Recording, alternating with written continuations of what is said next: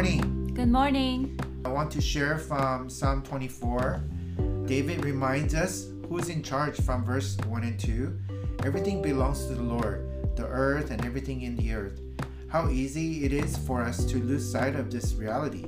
How easily we forget that our houses, cars, and other material things are not ours, but the Lord's. There is nothing that is ours, yet we selfishly, with the things we have, believing that we are the owners. Even our lives are not ours, but are the Lord's. Verse 3 to 6, reading these verses, there seems to be questions David asks. Who is able to approach the glory of the God and stand in his very presence? He answered them that one who has clean hands, basically he's saying those who examine our deeds and actions. David is reminding us that we must be involved in works of righteousness and deeds fit for God's services. James 4:8 says, "Draw near to God, and he will draw near to you. Cleanse your hands, you sinners, and purify your hearts, you double-minded." Next, he says, those with pure hearts. God also looks at our intentions and our motives. We may think we can fool others around us by keeping our hands looking clean while having corrupt motives and evil thoughts in our minds, as long as we don't act on them. Whether we act on these thoughts and motives or not, we must purge our minds of these things. Lastly, David says that the character of those who may approach the Lord are those who keep themselves, minds, and actions from false ways. This is commanding us to have a right relationship with others. We are to be honest people with one another and not be false or fake to each other. We must treat each other with honor and respect, submitting to one another just as Christ perfectly shows submission by dying on our behalf. So verses 3 and 4, who shall ascend the hill of the Lord, and who shall stand in his holy place? Who can possibly ascend the hill of the Lord and stand in his holy place? I think the answer is that no one can. Because even though verse 4 tells us how to get there, and we can try, and we should try, but no one can say, I have clean hands and pure heart, that I do not lift up my soul to what is false and do not swear deceitfully. We have already lost before we even start to try. As we have seen in Genesis chapter 3, through one man's trespass, there has been so much that already got unleashed. So verse 5, going on to verse 5, it says, he will receive blessing from the Lord and righteousness from the God of his salvation. I think this is good news. Not only do we receive blessing from the Lord, but our righteousness also comes from God. And this is what the Bible says. There is no righteousness we can claim for ourselves.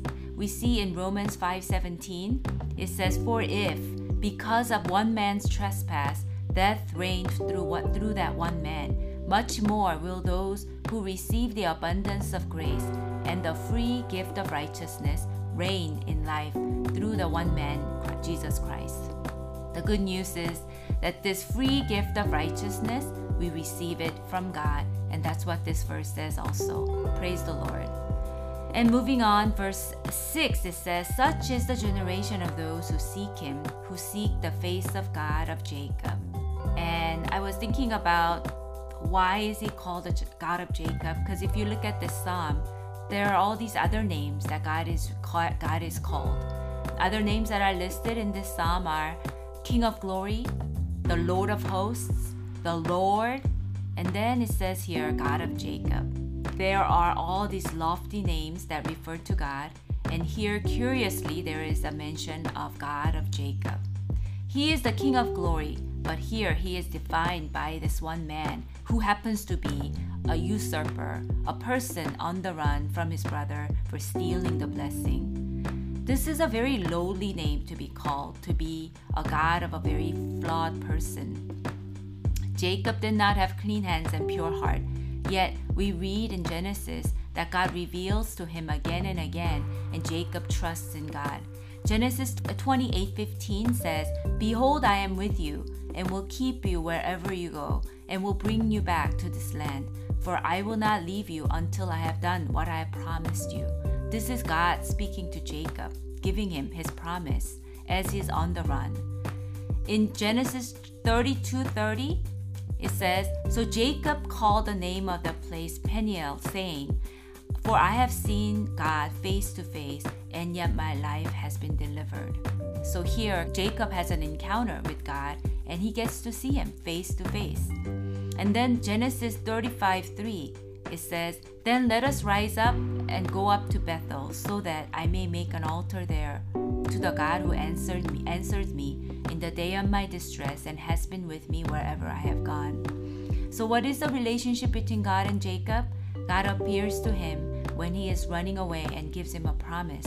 Jacob seeks his face when he is in trouble, and later in his life he knows, and he worships God who has answered him in his distress and has been with him wherever he has gone. I find it really interesting that God wants to be defined this way, called God of Jacob. He wants to be known to his people as one who was there for his grasper, a cheat, when he sought his face and was found by God. So in this psalm, we see that God is so big and he is so amazing. He is God of glory, but also he says, I am going to be found by those a generation of people that seek me and seek my face. And I am that God of Jacob. Okay, that's all we have today. We hope you have a nice day. Bye-bye. Bye.